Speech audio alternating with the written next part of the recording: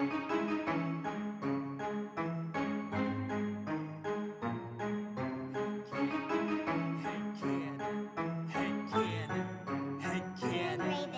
you wanna play a game? Do you like scary movies? Do you wanna eat some brains? Is your chainsaw arm groovy? How bloodthirsty could a talking plant be? Eat your liver with some fava beans and a nice Chianti. Come play with us forever, cause down here we all float. I never drink wine, so you're gonna need a bigger boat or a throat to choke. Whether you're in the prim or dairy, got red rum where you bled from. Put your dead son in a cemetery. It's him or Carrie. Be very afraid you'll be our number one fan and get carried away. All work and no play, you know it always means you're in trouble, son. I came to chew gum and kick ass and I'm all out of bubble gum. What if Quint killed Jaws' father? What if the Blob's body was marijuana? What if the leprechaun got a job as a bank guard? What if the Wolfman had a cowbell instead of every scary movie made since Oscar Wilde was writing letters had canon to watch them all and tell you how to make them better. So put your earbuds in and forget what you're planning. It's time to take our heads and shoot them out of a cannon. Shoot them out of a cannon. Shoot them out of a cannon. Shoot them out of a cannon. Shoot them out of a cannon. Shoot them out of a cannon. Shoot them out of a cannon. Shoot them out of a cannon. Shoot them out of a cannon. Head cannon. Head cannon. Head cannon. Head cannon. Welcome to Head Cannon. Tonight we have one of our favorite guests, just a wonderful, gentle, beautiful man, Mike Jeffers. How are you doing this evening? Oh, why, thank you. I'm doing good. Good. Awesome. Brent, how about you? How are you doing tonight? Good. We're both, Corey and I are both wearing red shirts unintentionally. Yes. It's our Red Rum Day. Red Rum Which is Day. interesting because Mike's Skype login name is Red Rum as well. Nice. It's kind of like the band ZZ Top, right? Like we're both wearing red shirts and like he's named Red Rum, but he's the only one like not wearing a red shirt, right? Like the drummer's the only guy not with a beard. Yeah. Yeah. Like in France, are they called like ZZ Top? Yes. I don't think they say Z in France. Oh shit! What's Z then? You're thinking of England. Oh, pardon me. Crikey. Oh, ZZ Top. Well, Mike, let's talk about the movie you brought to us. It's a great movie. It's a classic. I'm a big Stephen King fan, so I was and I've watched this movie quite a few times, and I actually read the book last year, maybe the year before. At some point, sometime since COVID hit, I reread the book, so it's still kind of fresh in my mind. But we're talking about 1980's The Shining. Yeah. So, and I know you were going back and forth on a few titles. How did you land on The Shining? What made you land on that? Well, to be honest, I haven't seen the movie in probably a decade. I watched it a lot, and I just felt like it was on your list. Mm-hmm. I didn't want to add another movie to your already huge list of movies. So I was like, yeah, let's just do one that's already there. And I was surprised that you guys hadn't covered this movie yet. So let's do that one. Yeah. But yeah, like I said, I had never read the book, so I thought maybe you guys wanted to get real deep into the differences. But if one of you have already read the book, then fuck it. Yeah, I've read the book, so I'll be the as we go through, I'll kind of point out what the differences are between the book and the movie. But as we all know, Kubrick deviated from the book so much that in order to have an episode comparing the book and the movie would take forever, or it may even just be useless. Really, right? Right. It's so freaking different. It is different. I think there's some value in comparing them, though. Actually, I think there's a lot of value in, if nothing else, I think it really hinges upon like Kubrick's worldview versus King's worldview. I think really come through in their versions, and I think the only other Stephen King property we've done so far was one of our early episodes. We did We did a big episode. This was a lot. We watched the 1990 miniseries and the newer It Chapter 1 and It Chapter 2, and we compared all of those. Which that was a lot, but it was a fun episode. Yeah, and diving right into the nerdy weeds of this. Yeah. King, he wanted to adapt the screenplay himself, and Kubrick threw it out. He didn't like it, so he did it himself with another author, Diane Johnson, and she never does. I don't think she's ever done another screenplay. Really? She's mostly just an author. Most of her books take place in France, where they have all those decorative letters. Right. And so I think he got her because she had like a Gothic style to her writing, so it worked. But yeah, I guess from what I read, the script just changed so much that it got Jack Nicholson. He was so infuriated that when they brought him new pages, that he just threw them away without reading them because he knew that they were going to change again. That's wild. Well, and yeah, I'm trying to think. He didn't have any like dialogue intensive scenes, you know. Yeah, it was pretty sparse. Yeah, but it was good though. Oh yeah, it's so good, and it's as far as like setting that. Most of his acting was like with his face, with his facial expressions. Yeah, definitely. They like put him on the map. and especially for a Stanley Kubrick movie and a movie from 1980, both of those things, I feel like the movie is going to move at a little bit of a slower pace than maybe a movie made in 2022, right? And I think Stanley Kubrick does a great job of like building the atmosphere and the tension and the music is, again, for 1980, like he's using tricks that like Christopher Nolan is pulling out in every movie now, you know, like Kubrick was doing that like 40 years ago. But I watched this with my 12-year-old daughter, and you know, it's a long movie, it's a bit slow at times, but she loved it. She was like, yeah, it was a little slow, but it was like interesting the whole time. And I you know, like the intro, it's like they're driving to the Overlook in real time. Yeah. Yeah. Well, it takes a while. And dude, that very first scene, and I knew this was coming, and this is maybe the first difference between the book and the movie, I'll point out. But when Danny, the boy, like pulls out Tony and he's like, "Hey, I'm Tony," right? Like, my daughter looked at me and we fucking cracked up. She lost her shit. She was like, "What the fuck is going on? Why is he like talking with his weird little finger?" Did you also laugh? Did you guys also laugh whenever, like, he did it twice? There's two beats where Danny does this, where he goes, "He's the little boy that lives in my mouth." Oh yeah, dude, yeah. And I thought that was so funny. Well, and ever since we watched this movie a couple nights ago, like Bella, my daughter, and I, we've both been doing we'll be like, "Hey Bella, welcome home from school," you know, and she's like, "Oh god damn it, Tony." Yeah, I kind of saw it as like, it's his, you know, since he's a kid and he doesn't know what's going on with him. He has this power, so Tony is just like, it's just his way of dealing with it. Like he's getting these images and these voices from somewhere and he doesn't know what they are, and so he basically creates this like imaginary friend, thinking like this must be the thing that's sending me the images, you know. Right. Whoa, He's like he's giving like a personification to the power. Yeah. Much like the way that humanity has done with gods.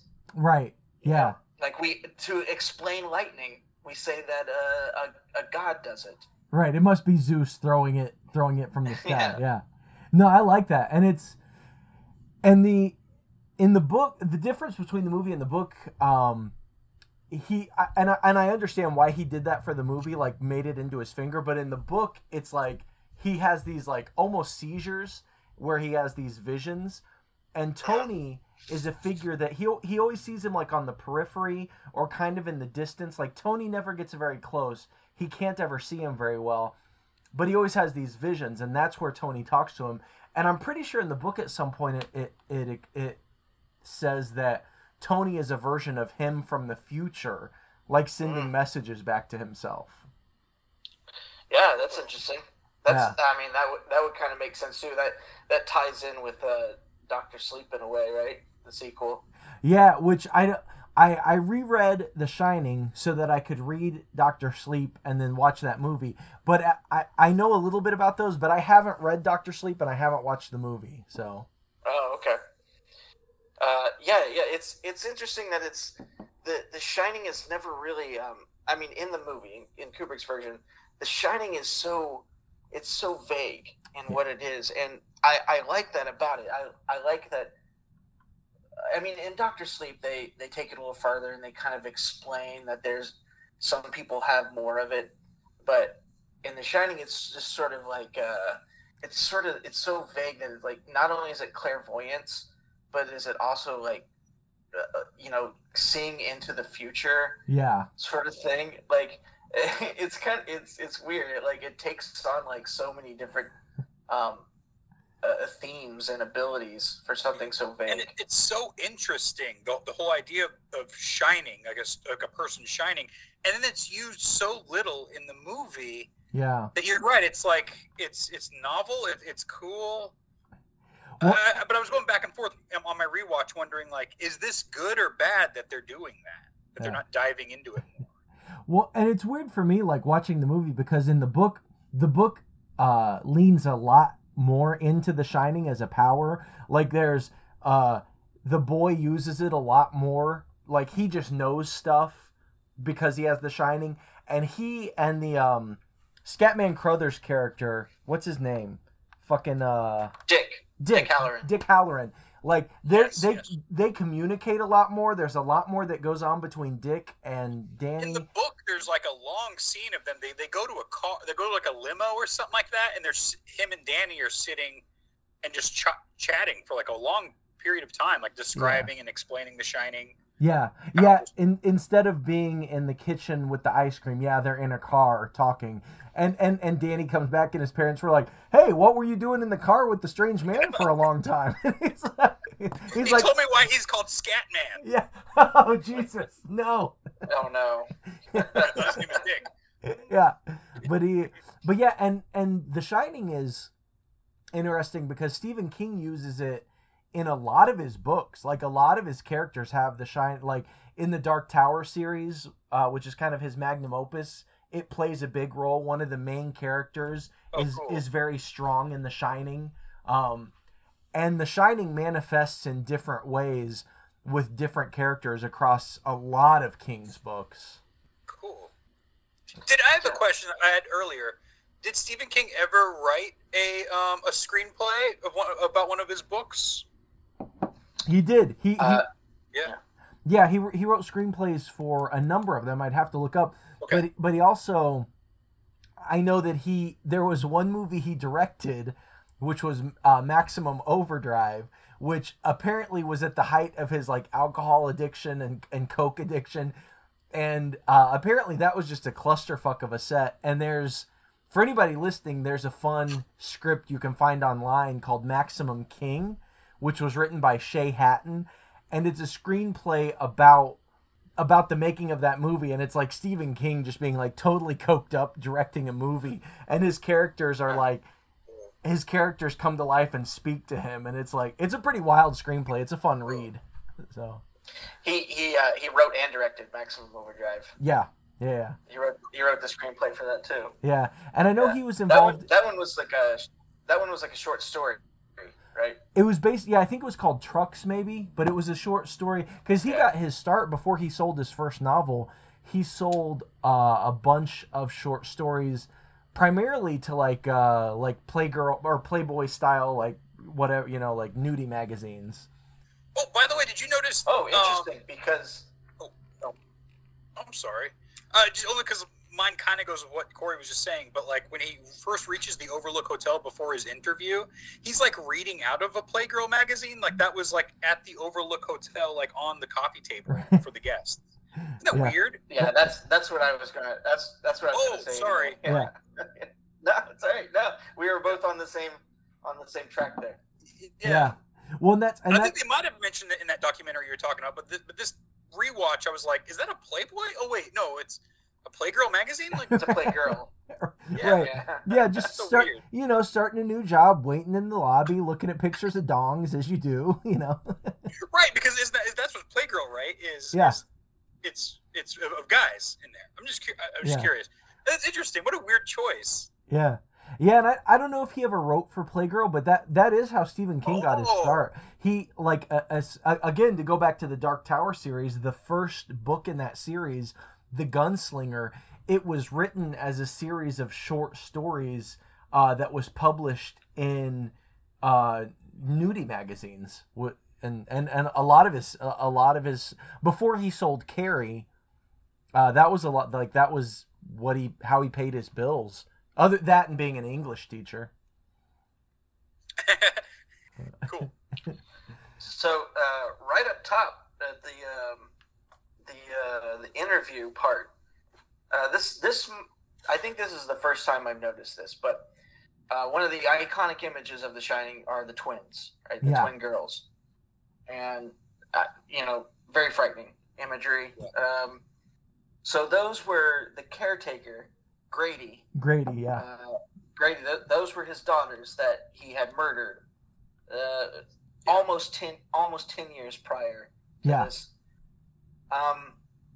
The guy, his employer, given the interview, he mentions that they were 8 and 10 years old, and I'm like, not twins, right? That's like a weird little detail that I guess I just never noticed until now. But yeah, they're 2 years apart, yet they're like portrayed as twins, dressed the same height, look exactly the same. I think even they act like the way twins would act. Yeah, but not twins. I don't know if that was like one of those weird, like, deliberate things, like, because people have analyzed The Shining so much, it's a puzzle to a lot of people. Yeah. So, like, was that deliberate, or was that just like a continuity error in the script? Yeah. And of course, like, sisters, it's not going to be as frightening. Two sisters dressed completely differently. Right. I mean, they could make it frightening, but obviously they went with the twin imagery. Yeah, which is creepy as hell, which works. It's very effective. Yeah. Yeah, it plays into it's subconsciously, in my opinion, it plays into a lot of the mirrors. There's a lot of shots of Jack through a mirror. Yeah. So I think maybe it played on that a little bit as well. Right. Well, and then especially at the end when you get the Red Rum reveal that Red Rum is murder. Yeah. Well, and an interesting thing about that, the interview scene is because one thing I remember vividly in the book is that so going back to Stephen King, like, he likes to, which makes sense. You write about what you know. He knows about writing. He knows about teaching English. So a lot of his characters are writers. And this character, Jack Torrance, in the book, he's an English teacher who, at one point in the movie, they mentioned it a couple times where he popped Danny's arm out of the socket. He, like, dislocated his shoulder, right? Yeah. In the book, I'm pretty sure he broke his arm. He just straight up broke his arm. And then the reason he's looking for a new job is because he was an English teacher, and there was a student who was, I don't know if he was fucking with his car or something. I can't remember. But basically they got into a fight in the parking lot, and Jack Torrance, like, knocked this student out. He fucked this student up and got fired from his job. Which is, so he obviously has these recurring problems with, like, alcoholism and violence, but so the reason he's looking for a new job is because he got fired as an English teacher for fucking up a student. And then, so he goes to this interview, and a buddy of his has set up this interview, and it doesn't go like it does in the movie. Like, because in the movie, they, like, kind of hit it off. They're kind of buddy-buddy. But in the book, it's like an adversarial, he feels like the guy's talking down to him and condescending to him. And he and Mr. Ullman do not get along at all at any point in the book. Right, because in the movie, it's like, you came highly recommended. And I was thinking, like, what are his qualifications to even do this? I mean, other than, like, just sit around, which I guess maybe he's good at, but ultimately, like, his wife ends up like messing with the boilers, and she's the one with like a notebook and doing tallies and things. Right. Is there a Bill Watson character in the book? The guy that sits in on the interview? There is, and I feel like, oh God, it's been a while since I've read it, but I feel like Bill Watson showed him. I think Bill Watson shows him around the hotel without Ullman. I don't think Ullman's there. Yeah, he's kind of the. It's I heard this in the documentary, and it stuck with me. It's like, whenever you go in for an interview, whoever the second guy is they bring in for an interview, that's the person you're actually interviewing for, because that's the guy who also does your job as well. And that's what he was. He was the summer caretaker. Right. Okay. Yeah. Well, and I think that's the case in the book, is that Ullman doesn't even go with him, because, and to kind of get a little bit deeper into differences between the movie and the book, the boiler is actually a huge deal in the book, and that's like his main job in the book, is to keep track of the boiler and make sure it stays where it should, like in the proper temperature threshold or whatever, so it doesn't blow up. So Jack actually spends a lot of time in the basement with the boilers, where he comes across old, and the hotel leads him to these old newspaper clippings and old stories about the hotel, where it was a gangster hotel where the mafia, like, there were murders there, a woman was killed in a bathtub, like, there were lots of other stuff there. And so as he's going through these old papers, he's like, oh, I think this book I'm writing, I think I want to write a book on the Overlook Hotel. And so he calls Ullman, and they have a conversation about it, and Ullman's like, no, you cannot write about the seedy history of the hotel. And Jack is like, fuck you, I'm gonna write whatever I want, fuck you, I'm out. And like, yeah, and in the movie he touches a little bit on that whenever she comes in to bother him while he's typing, and he's like, I just can't, he's got all these ideas, but I can't write anything that's good. And then immediately, like, the next thing he says is like, I've been having these thoughts, like, I've been here before, like, around every corner, I know what's there. And I'm thinking, like, motherfucker, write about that, like, write about your experience. Right. But that's cool that he does it. Yeah, he does it in the book. Yeah. Going back to the time when he assaulted his son, that was another thing that kind of stood out to me this time, was the discrepancy in time of that. Wendy tells the story to the doctor about how he had been drinking too much, and he grabbed him and pulled his arm out of socket, and then he tells her, I'm so sorry, I'll never drink again. If I ever drink again, you can leave me. Yeah. And then she was like, and he hasn't touched a drop in 5 months. And you're like, okay, so he's been sober for months.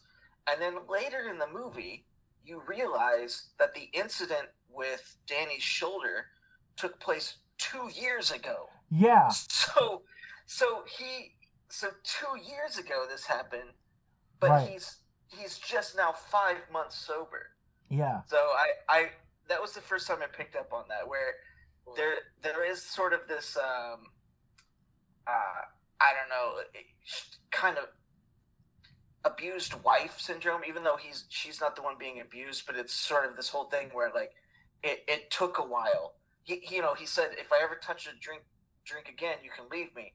Yeah. But surely he had been drinking for another, like, year and a half after that incident. Yeah. And they're still together. So do you think she gave him an ultimatum, maybe? Like, she finally had enough of it?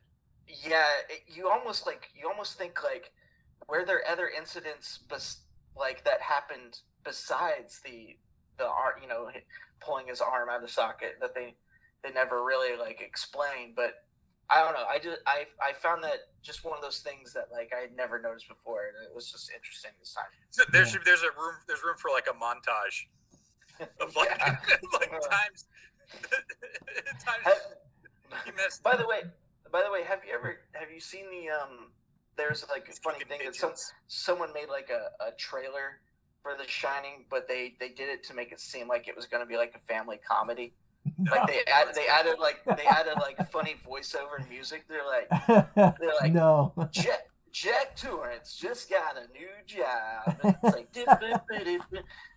it's really funny. You go find it sometime. But no, is it that when his face comes through the door after he's hammered or after he axed it down? Like, is it like that it freeze frames him and is like Jack Nicholson? I don't know. The cut of it is just really good. That sounds good. And the thing is like he made me laugh throughout this. It's not like a funny movie, but his acting in this made me laugh because it was almost like everything he said was sarcastic.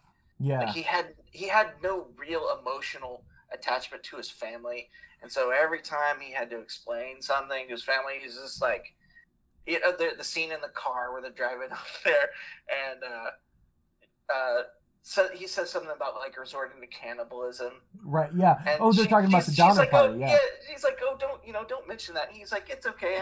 Cannibalism, I know what it is. They, when people eat each other. And he's like, I saw it on the TV. And Jack's like, see, it's okay. He saw it on the television. Yeah. Just everything he says is so like sarcastic and like. Yeah. Just like, oh my God, maybe I should leave my family, sort of thing. Right. Yeah, which I think that's the primary. So for anybody listening or anybody who's not aware, like, so this is one of the few, because Stephen King is typically a pretty big cheerleader for any movie that's based off of his properties, that's based off of his books, even shit movies, even movies that are terrible. He's still like, yeah, it's great, go see my movie. This is one of the few examples where Stephen King disowned this movie. Like, Stephen King is not a fan of this movie at all, in any capacity. Yeah. I mean, Kubrick takes a real subtle shot at him in the movie. There's a scene close to the end where Dick Hallorann is coming back. Uh-huh. He came back from Florida, and he's driving down the snowy highway, and there's an accident. And you see that a semi-truck has crushed a red Volkswagen. And in the book, he drives a red Volkswagen, but Kubrick changed it to a yellow Volkswagen in the movie. Okay. So this scene of a semi-truck crushing a red Volkswagen, it was kind of a subtle way of like, that was your vehicle. Right, and, now it's and mine. I've destroyed it. Right. Made it mine now. Wow. Yeah, that makes sense. Well, I've read that they, during the making of this, and I think Jack's character, also the wife's character, Wendy, she in the book she's a much more fleshed out character. She's a lot more well-rounded, where in the movie she just kind of is like screaming most of the time in the movie. But I also think their approach to Jack, because in the book, Stephen King really he's a very deep character, and early in the book, he shows love for his family, he shows love for his kid, and in the end, he's actually redeemed. He sacrifices himself to save his family. So instead of there's no maze in the book. The hedge maze doesn't exist. And the book ends by like I said, the boiler is a big part of the book. Jack is always down there like checking on the boilers, and in the book he kind of redeems himself at the end because he goes down there to let the boilers explode and blow up the hotel and let his family escape. Talk about using a alliterative device to represent a figurative situation. Right. Things are boiling over. Right. Yeah. No, and yeah. then they're like, how about a boiler?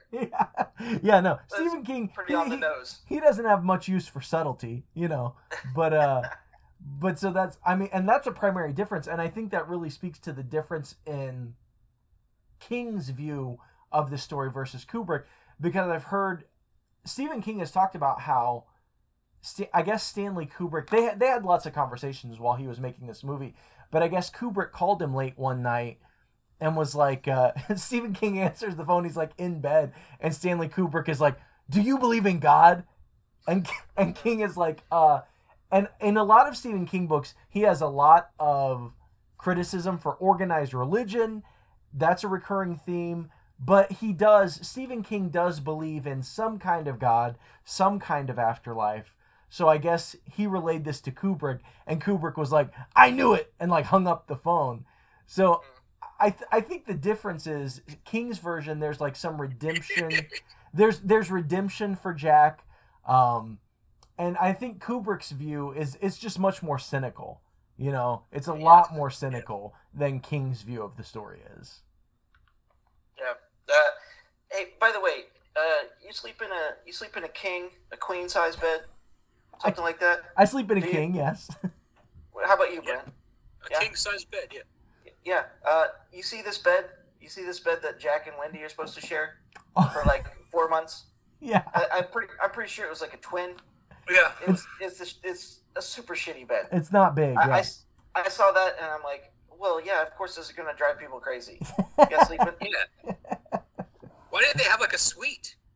It was. They referred to it as the caretaker's suite. Yeah. The caretaker's suite, okay. And they gave him this like little tiny ass bed. There's like an axe hanging over it.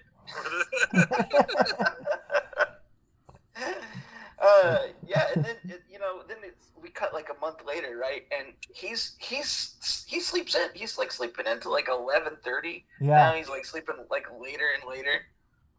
Yeah. Which is it's funny because then like later when he has that heart to heart with Danny, he talks about how he can't sleep. He's like, I can't sleep. Too much to do. Yeah. Well, it's funny. Like in the book, it shows him like doing stuff. He repairs something on the roof. There's a whole I think he reshingles the roof or something, and there's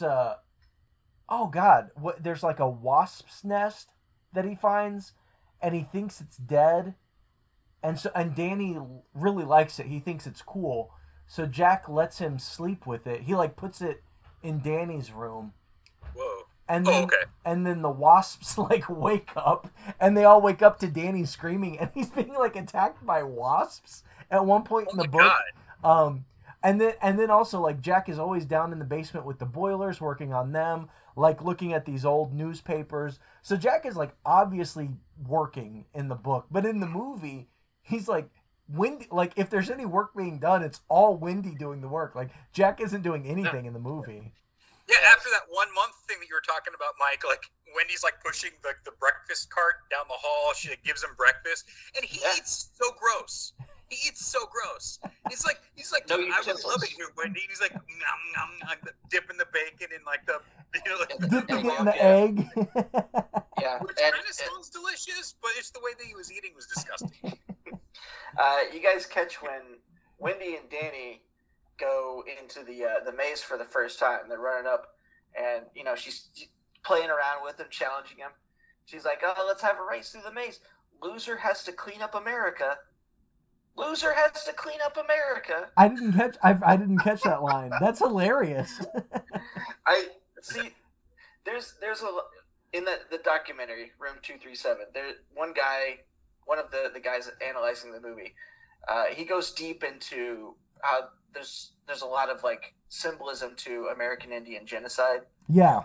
And that line is like it refers to the famous commercial of the trash being thrown at the Native Americans' feet and then crying. It was a campaign for Keep America Clean. Right, yeah. I remember that. Keep America Clean was the organization, or that was their motto or their slogan. So that's just one of those little subtle things. The like line was thrown in there to be like oh yeah, maybe there's some symbolism here. I mean, they talk about it being an Indian burial ground. Is that in the book? Was that like a whole thing in the book? Oh, I don't think so. I don't know. There definitely was not as much Native American iconography, and I don't know that it says at all that it was an Indian burial ground. I don't think it does. I could be wrong. Okay. But it's interesting. I just happen to be reading Pet Sematary right now, right? Which the whole and Pet Sematary was written years. When was it? It was 1983. So it was written 3 years after this movie came out. And the funny thing is the Pet Sematary is built on an Indian burial ground, where I don't believe that's true of the hotel, the Overlook Hotel. So that's King repurposing something that Kubrick did. Yeah. with the movie that he claims that he hates. Well, and not only that, the line "all work and no play makes Jack a dull boy," right? That's like that's not in the novel. That's only in the movie. But in Pet Sematary, there's a line where somebody says, "All work and no play makes Jack a dull boy." So Stephen King is referencing a line from Kubrick's movie in this book where he's like, I don't know. I heard that the other day and I was like, what the fuck? That's so weird, you know? His ego was too big to admit that Kubrick did something amazing with his fucking property. Yeah. And he didn't want to admit it, but it's, he's making these references. Yep. In other books. I think that's true. And I love Stephen King, and I can understand why he has an issue with this movie, but it's a great movie. It's a horror classic. I mean, it's as its own thing. It's phenomenal. It's great, you know? Yeah. How about the shots in this movie? You want to talk about the cinematography?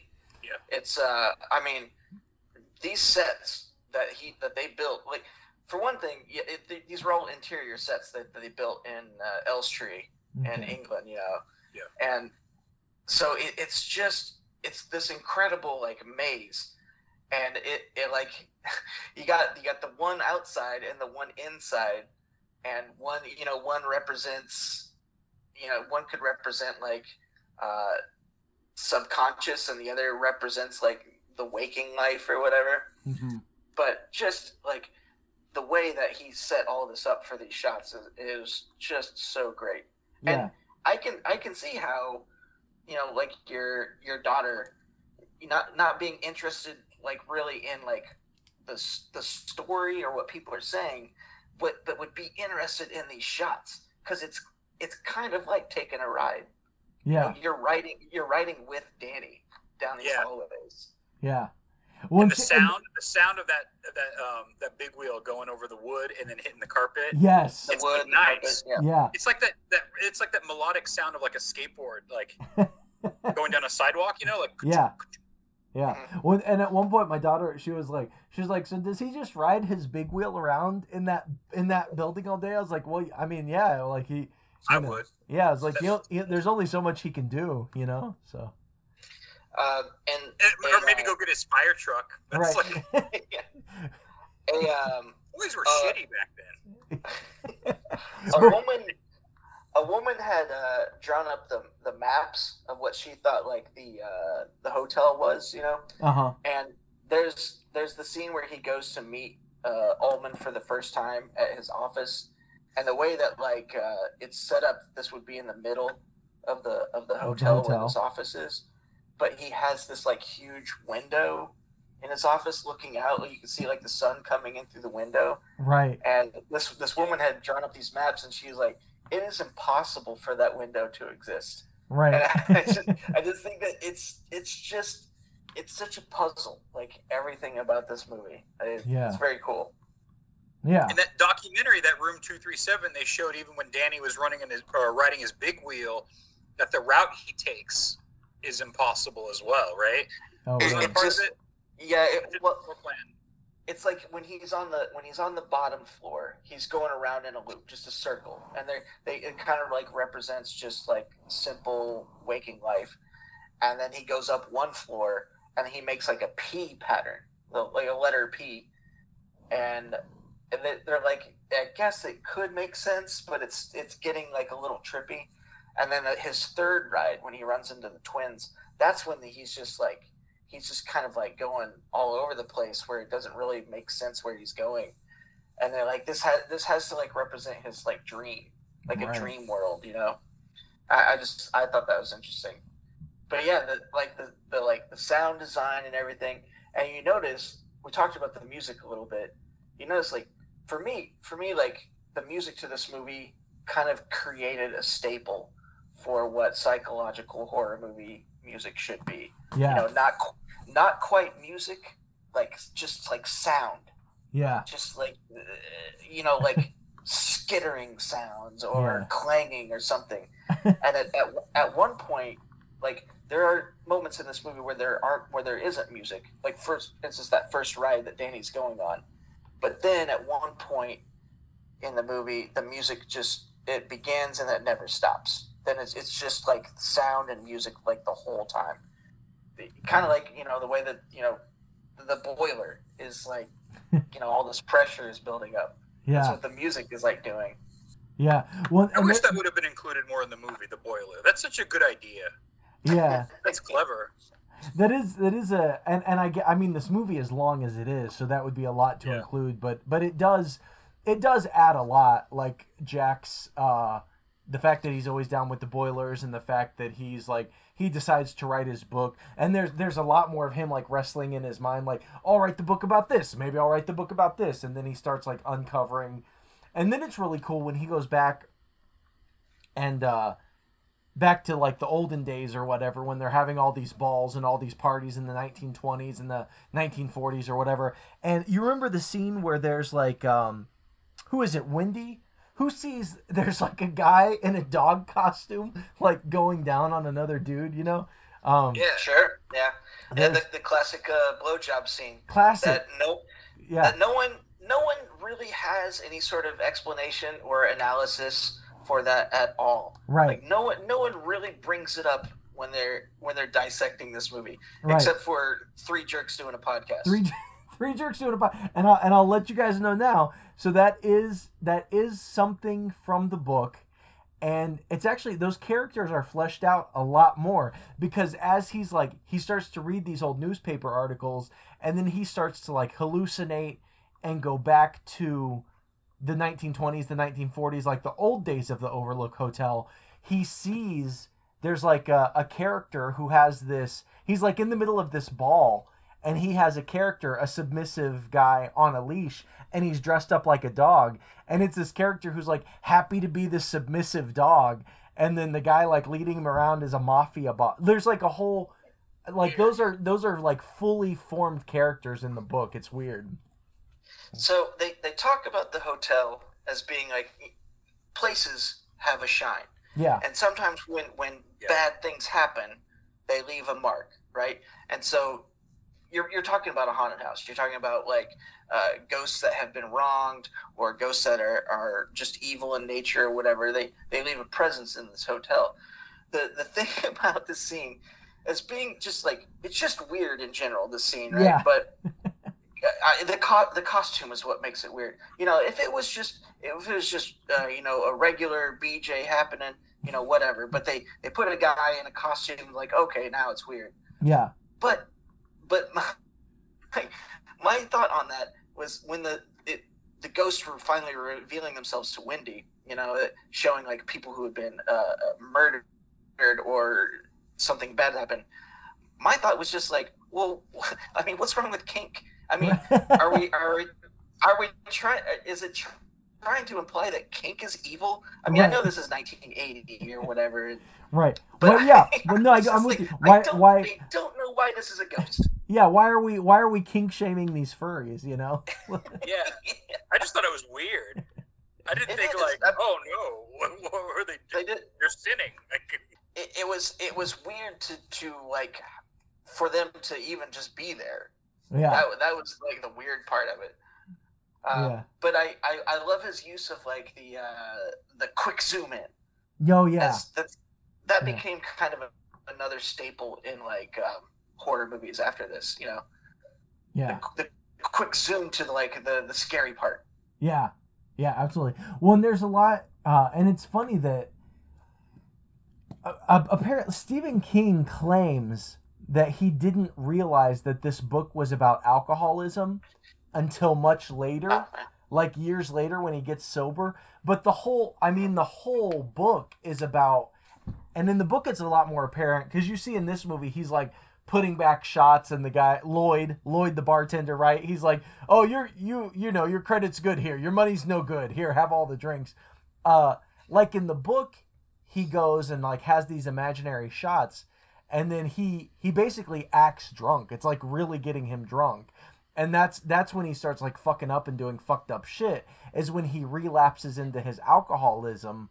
even though it's imaginary, it's like ghost alcoholism, but it's really like he's reverting back. He's reverting back into his alcoholism, and that's when he really starts becoming a monster in the book. Yeah, but even though he's not really drinking. yeah. Even though it's just imaginary alcohol, yes. Yeah. Have you guys? But you it's guys the ever house, seen the house taking him over, right? Yeah. Yeah.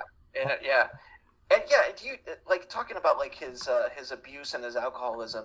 Do you think that the hotel just has like it craves people with a propensity towards violence and destruction? You think because obviously this hotel has been around a long time. Bad shit's happened. The thing with Grady happened 1970. Clearly there had been like other caretakers in between Grady and Jack. Yeah. So, but nothing ever happened. There's no stories of them. So it just kind of picks these people, right? Yeah. That it wants. Yeah. Does the house only do it over the winter? And then like these owners, these people that like are like, yeah, we're just gonna leave you all alone here for the winter for 5 months. Like. Yeah. By the way, everyone who's ever done this job murders their entire family. Right. Yeah. Yeah. I was about to ask you if you guys had seen the Simpsons Treehouse of Horror parody of The Shining. Oh, it's been probably. I have. It's been a long time. I bet I have. Yeah, I mean, let it go. It's a classic one. They're like, it's Burns and Smithers are the ones hiring Homer to take care of the hotel, and as they're leaving, Smithers is like, oh, shouldn't we have mentioned that every caretaker murders their family? And oh yeah, that's great. Burns is like, oh, it slipped my mind. He's like, well, tell you what, if we come back and they're all dead, I owe you a Coke. Nice. That's good. No, it's been a long time. Well, and I think the answer to that would depend on whether you asked Kubrick or King, because I read that Kubrick almost sees, especially at the end when you zoom in on that picture of Jack Nicholson, right, in the 1920s or whenever it was, and I think he kind of views it as like reincarnations of Grady and Jack Torrance being tested, like whether they're going to choose good or evil, and they choose evil every time, right? And then with Stephen King, I think it's more of, just that place. I think it's just a bad place, and anyone who gets near it. And there's actually there's a podcast called The King Cast, which everyone should listen to our episodes first, but then also go listen to The King Cast. They did an episode with Glenn Mazzara, he's a television producer and a writer. He wrote for The Walking Dead a lot, right? So they talked to him because he actually produced a pilot for Amazon based on The Gunslinger, the Dark Tower series, which that sounded amazing, but it wasn't picked up, unfortunately. And then he also wrote a treatment. What studio owns The Shining? Is it Warner Brothers? Whatever. Yeah, Warner Brothers. Whatever studio it is, they were like, okay, we own The Shining. What can we do to make more money off this property? And one of the competing scripts was a Glenn Mazzara script, which was based in, it was like the early days of the United States when there was like that westward expansion. And he almost described it as like, they almost did a version of The Revenant before The Revenant. And it was like these Donner Party type settlers who were moving out west, and they got established in the area that would eventually be where the Overlook Hotel was built. And it was basically this rich guy and his family, and all these like workers and indentured servants that were with them were like killed and slaughtered. And so somehow they survived. They brought more workers out and built like the first version of this hotel. But anyway, the script that he wrote would have been like, the very first Overlook Hotel back in like 17 or 1800, whatever it was. It sounded really interesting. It sounded like a really interesting idea. Yeah. But that's cool. They could have had like the sprouts of the maze. Right. Yeah. Yeah. Yeah. Well, speaking about the maze, it's funny in the book. It's not a maze. They're hedge animals. I don't know if you saw anything. So like there are scenes in the book where they're like getting attacked by like lions that are bushes, and I gotta be honest, it's a little. You're reading it, and you're like, wait a minute, okay, so this like topiary bush shaped like a lion is attacking him. You're like, wait, I don't. This seems a little bit corny, but yeah, ouch, scratches. yeah, right, exactly. Please, Yeah, please stop scratching me. yeah, That's right, because it would just like branch you Yeah. instead of bite you. Yeah. That wouldn't hurt. you would just get branched. So I want to talk about if you guys don't mind, I want to talk about the continuity errors in this, that quote unquote errors, because Kubrick does not do anything like he doesn't do anything that isn't deliberate, and I feel like he's too smart for these continuity errors to Yeah, just be what they are. right. So the first one, when Wendy comes in, when he's typing away, and this is the first time where he's like, well, you hear me typing out here, leave me alone, I'm working. So behind him is a chair and table. Okay. And we get a cut back to Wendy's face. She asks him something. We cut back. The chair and table are gone. He says a line. We cut back to Wendy again. Then when we cut back to Jack a third time, the chair and the table are there again. They've been like replaced. Right. And a lot of people like they chalk it up to like, well, it's a continuity error. They shot this at 2 different times, and it's not. I really don't think it is. I think this is just part of Kubrick's puzzle. Uh-huh. This is just like, instead of me like, I mean, this is a haunted house, right? Stuff Right. moves, Yeah. stuff disappears, and there's another one. The typewriter, the first typewriter he's using is white, and then near the end of the movie, it's now dark gray. Really? I didn't notice that. Yeah. Huh. There's another. Oh, when Danny is playing with his trucks, when the ball rolls towards him, Uh-huh. the pattern on the carpet is facing a certain way. Then when he stands up, and we get another shot of the carpet, the design on the carpet is going the opposite direction now. Really? Yeah, and like I said, I mean, I think Kubrick is too smart to, for these to be errors in the editing. Yeah. It all has to have like some sort of symbolism, and that's why documentaries like Room 237 exist, because people just dive into these things like they become obsessed with it. They think they have to analyze every little thing because like these are hidden messages that Kubrick is telling us. I mean, some of them are kooky. Other Kubrick documentary? I think it's called like Kubrick's Boxes or something like that, and it's about they did it right after he died, and they go to one of his storage sheds, man, and they just start pulling out boxes. And this psycho, I mean, he had like boxes of just like possible sets or possible places to film pictures, just like filled for just one scene. Really? It was like 3 or 4 giant like file folder boxes. Huh. You're right when you said these continuity issues, like like he did things on purpose. He had to Well, to make the audience uneasy or feel off. Yeah. Well, and there's another moment where I think it's right after Danny hurts himself, or where he has like the choke marks, the marks on his neck, right? Mm-hmm. And then she blames him at first, and then realizes that, Danny tells her it's a woman, the woman in 237, and then Jack goes and interacts with the woman and comes back and tries to pretend like nothing's wrong. But so they have a conversation, and I think because she says she wants to leave. She's like, I want to leave and get Danny medical attention as soon as possible. And he's like, you always do this. I'm not going to let you fuck up my life, And so like he flips out on her, and then as he's leaving the room, like we're kind of, the camera's in the corner of the room as Jack walks toward you, and then he moves off to his right toward the door to leave the room.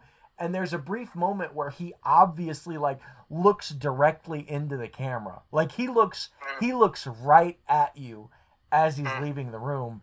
And I like, it's such an odd choice, but it's like you said, obviously Kubrick did that for a reason. And I don't know why it is, but it's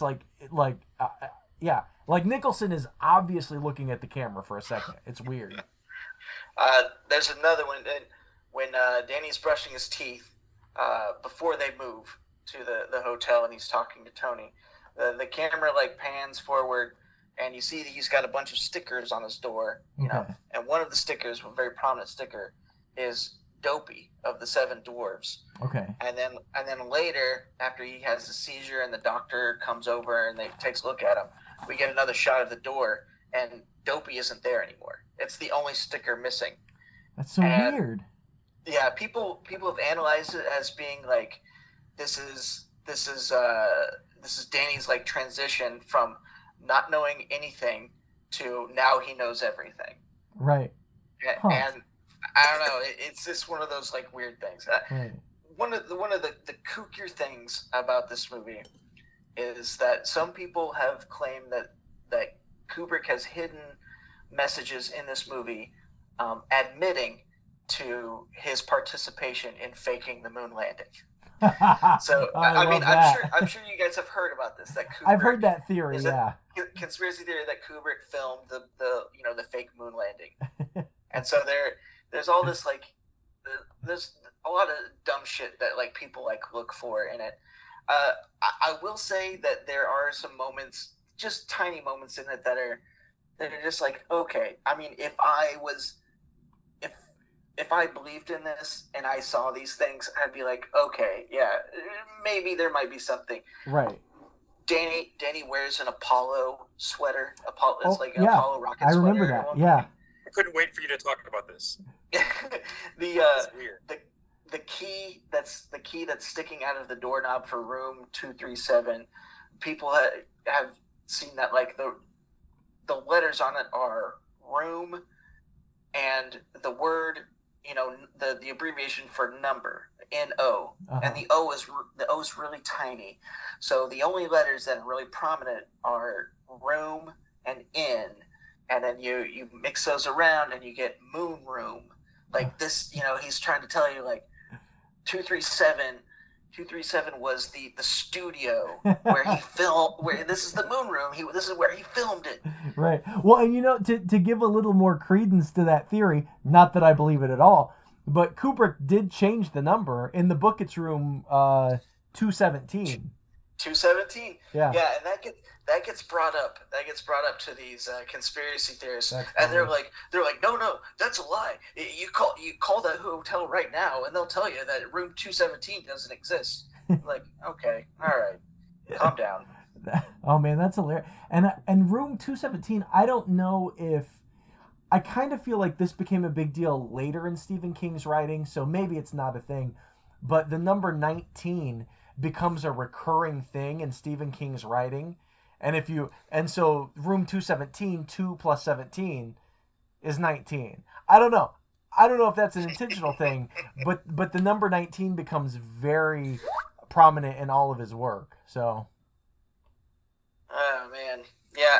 I mean, you go looking for numbers and you're going to find them. Right. I just feel like that's just how it is. Like you have this thing that's already implanted in your mind that you believe, so you go looking for the clues, and you're going to strain yourself finding them, but you're going to find them. Right.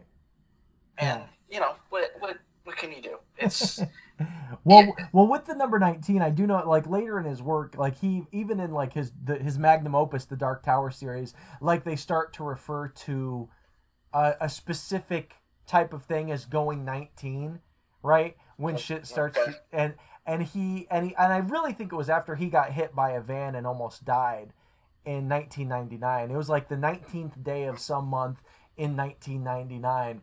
And I honestly think it was after that where the word 19 became a lot more prevalent in his work. And I think developed a deeper meaning to him. And he was also 19 years old when he started writing the Dark Tower series. And it's the number 19 is textually a thing in Stephen King novels, but I don't know that it quite goes back to 1970, whenever he wrote The Shining. I don't know that it was a thing back then.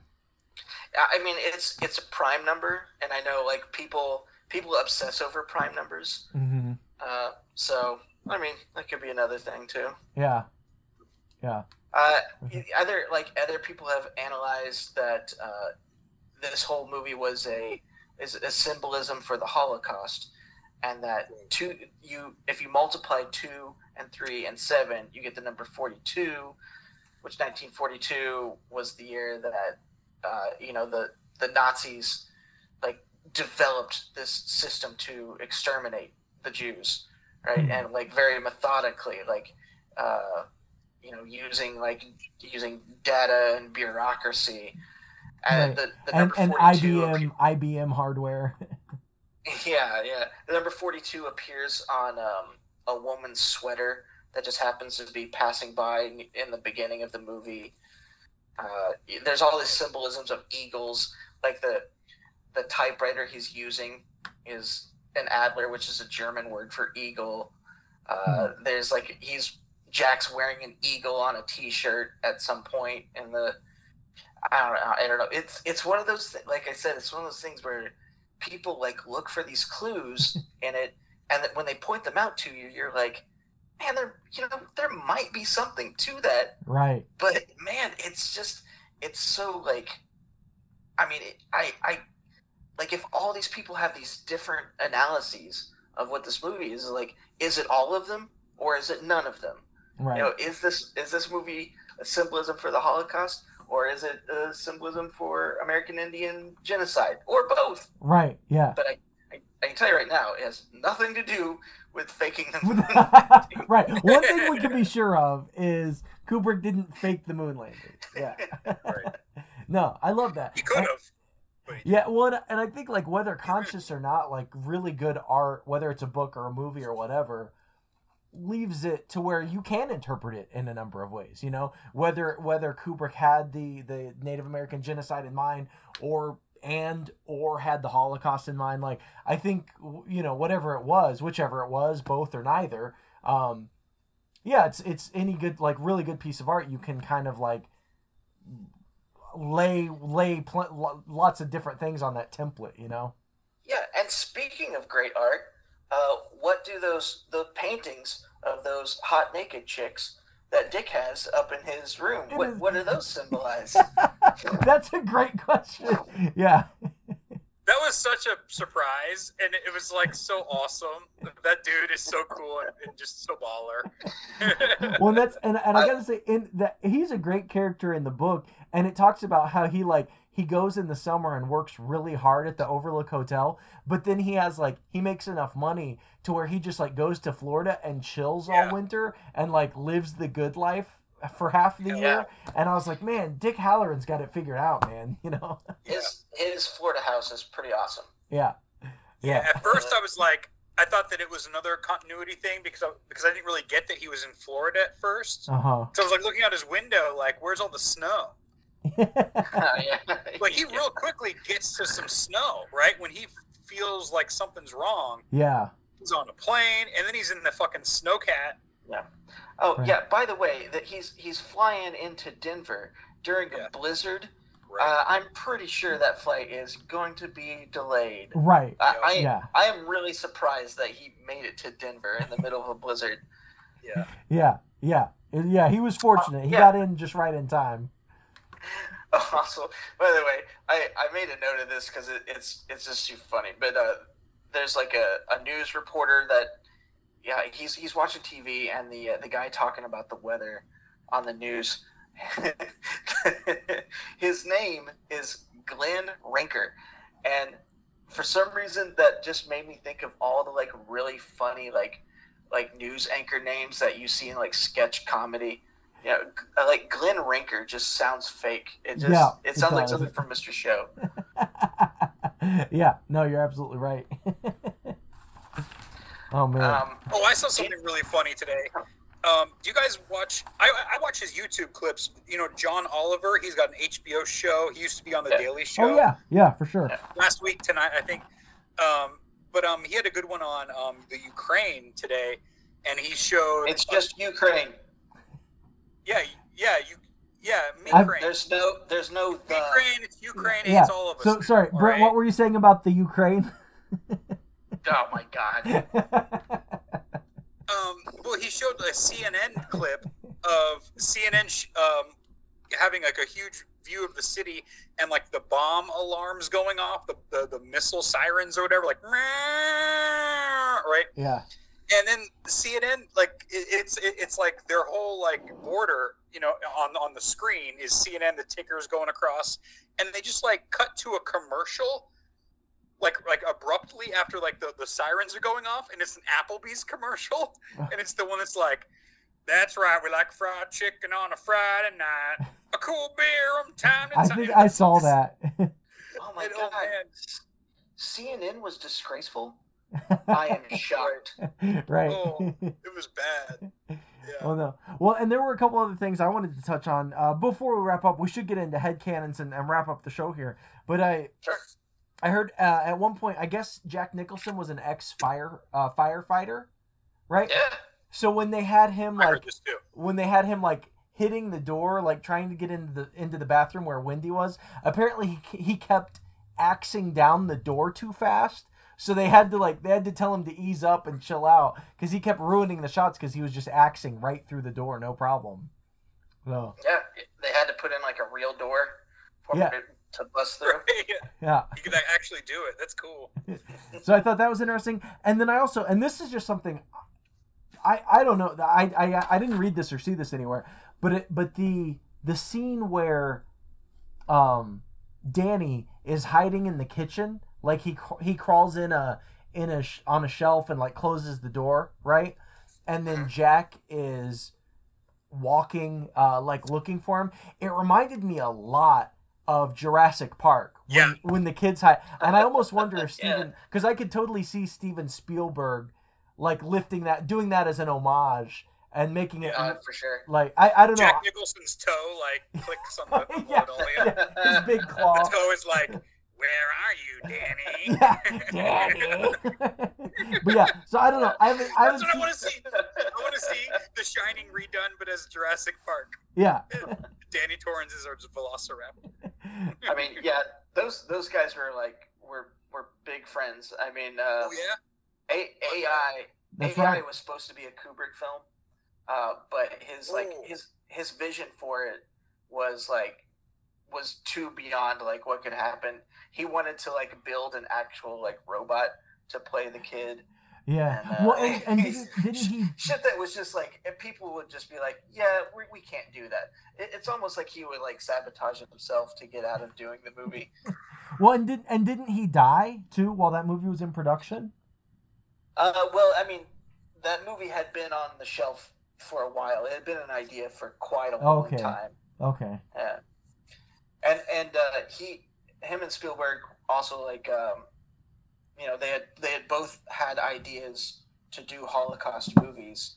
That Kubrick's was going to be called the Aryan Papers, and he had been working on it for a long time. And then when Spielberg decided to do Schindler's List, then like Kubrick was like, "Oh, that's totally fine. Then I don't have to do mine now." Right.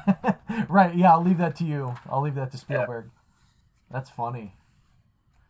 Huh. Well, did either of you guys, Brent, did you have anything, either of you guys want to talk about anything else before we dive into headcanons here and wrap up? I was going to, but then I just recently put something I wanted to say into my headcanon. Okay. Okay. Well, do you guys want to go first, or I can go first with my headcanon? Doesn't matter to me. Yeah, I would like to say that if it was up to me, we didn't really talk about this a lot, but Shelley Duvall went through some hard times because of this movie. Yes. She hated it. The scene where she had to walk down the stairs with the baseball bat was the most. It's in the Guinness World Records of the most takes for a single scene. She had to do it 127 times. Whoa. It stressed her out. She lost her hair. She had to go to therapy for years after this. So my headcanon would be that she gets to bash Stanley Kubrick in the head with a baseball bat. And then he has to pay for her therapy bills. Yeah, that's good. That's great headcanon. I like it. Nice. Brent, you want to go? You want to go or you want me to go? I'll go. First, I'll say I heard that Mr. Scatman got a job on like a Clint Eastwood movie afterward, and it was one of his first appearances on one of his first roles was The Shining. And when he got to like the Clint Eastwood movie, he was crying because he was like, "Oh, I just had to do the 2 takes, and I'm done." And he cried. He cried. Yeah. Wow. Yeah. I've got a couple of headcanons I thought about, if that's okay. Yeah. The first one was I thought it'd be funny if Tony and Danny's finger was actually Tony Danza. Tony Danza lives in Danny's mouth. He's like, Mona, we got like 27 steaks and 42 pot roasts up in here. Nice. I love it. That'd make the movie infinitely better. And then I thought that after the movie, my next headcanon is not a sequel but an extension, right? Like a prologue. So Wendy, right? She moves on with Danny. They move to an old port city with her burger-obsessed cousin Wimpy, where she eventually marries a war hero named Popeye. Yep. I love it. She's dressed just like that character in this movie. She's Olive Oil. Is she? Well, yeah. She plays Olive Oil in Popeye. A year later. Really? Which is a great role. She's great in that role. Nice. All right. Well, my headcanon is, and I like I said, I haven't read Dr. Sleep.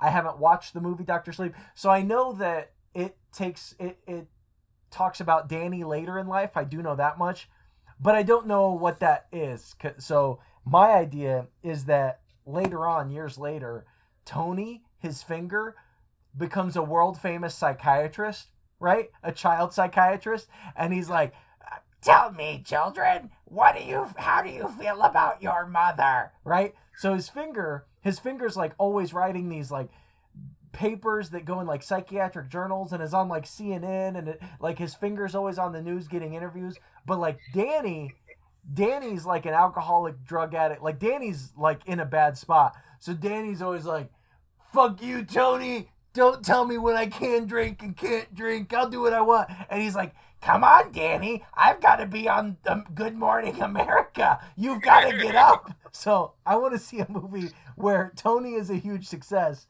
and he has to drag the drug-addled Danny along with him through his life. That's what I want to see. Yeah, man. There'd be like tight shots of just the finger, like a worm, like pulling Danny towards like the closet to get ready. Yeah, just like pulling the collar of his shirt. Yeah. Yeah, where it's like physics don't really. Yeah, that makes sense with Kubrick. Yeah, like the thing from Addams Family. Like, sure, he could just drag him. Yeah. Anyway, that's my headcanon is the Danny and Tony show. Nice. All right, nice. I like it. Nice. Trying to sell the world on that auto hypnosis is a real thing. Yeah. That whole scene. Oh man, and the scene with that. The social worker, whoever comes to their house and says all that stuff, and then Wendy's like, she's just like nonchalantly like, "Oh yeah, Jack came home, he'd been drinking, and he just like jerked his arm with a little too much force and kind of dislocated his shoulder, but these things happen." And the woman is like, "What the?" She's like, "That's fucking hardcore child abuse. That is not okay," And Wendy's just like, "No, it's just one of those things that happen," And then I like the flip side of that when Jack is telling his story to the bartender. He's like, 1 more pound per square inch per square inch. Right, and it would have been The bartender's like, Yeah. Well, and kids be like that. Yeah. Well, and I have to say that's one of my favorite. Stephen King does that a lot in his villains, where they do terrible shit, but then you get their inner monologue, and they're always the ones that feel victimized. Like they're the ones that have been wronged. Society doesn't understand them, and I love that he does that, because I feel like that's so true with people who do terrible shit. Like they tell these stories to themselves where they're the victims, when they're clearly the ones who are like doing terrible shit, Well, yeah, and reading about Jack Nicholson in that scene where Wendy comes in to bother him while he's typing, that's Jack Nicholson kind of improvising his own previous experiences with ex-girlfriends where they've done that to him. Really? Or directly the line, and you can maybe tell me if I'm wrong, but what I read was that, like, even the line where he's like, if you hear me not typing, still do not come in, you know. Right. And that was like something that he had experienced himself saying. Something that he had said to girlfriends, or they had said to him. Yes, that he had said to them, like, Oh, don't wow. come in. Yeah. And I've been in that space before. I don't think I've ever like said the shit that he said, and I don't think No. I like to think I've never been that big of a dick, but I've definitely been like working on shit, and like, you know, Shauna or the kids will come in, and I'm like, God damn it, like, I'm fucking doing something, you know. But what you're doing is a little more like tangible, right? Like you're making numbers go places from your house. Well, no, that's the thing. Like for both work and but also for writing, honestly, like for creative stuff as well, where I'm like, you know, doing it, and I keep getting distracted, and I'm like, motherfucker, like, Yeah. it's totally relatable. Where's your axe? You got the axe? It's behind you somewhere, right? Nice. Well, all right. Well, is there anything else y'all want to talk about? Mike, do you have anything to plug? Is the Saturday Night Live podcast coming up soon? Yeah, we released our first episode. The show is called A Star Is Born. Nice. I remember you troubleshooting that name. That's cool. Yeah. I like that name. It'll be like a Monday show, and we're probably gonna do it every other week. New episodes will come out. It's just it's a podcast where we just talk about the movies of Saturday Night Live, and we do them in chronological order. So Blues Brothers is the first one. Nice. Wayne's World will be coming out next week, and then I also have a weekly podcast where we talk about the albums of 1972 because they're all celebrating their 50th birthday this year, and there's a lot of good ones. The reason why we picked this year is because there's a ton of great albums that came out that year. So that's a weekly podcast. It comes out on Fridays. That one is called Half a Cinch. Cinch is in century. Right. Yeah. Nice. And then I also contribute to a music blog called Postcard Elba. It was on hiatus for a while, but now it's back. And yeah, it's cool. Just go there if you want to check out some new music and read some good reviews about it. Nice. And that's it. Awesome. Hell yeah. Cool. Well, thanks again, Mike, for coming on. Thanks for bringing this movie. I always love talking about King, love talking about Kubrick, and everybody. Yep. Thank you for listening. This has been Headcanon.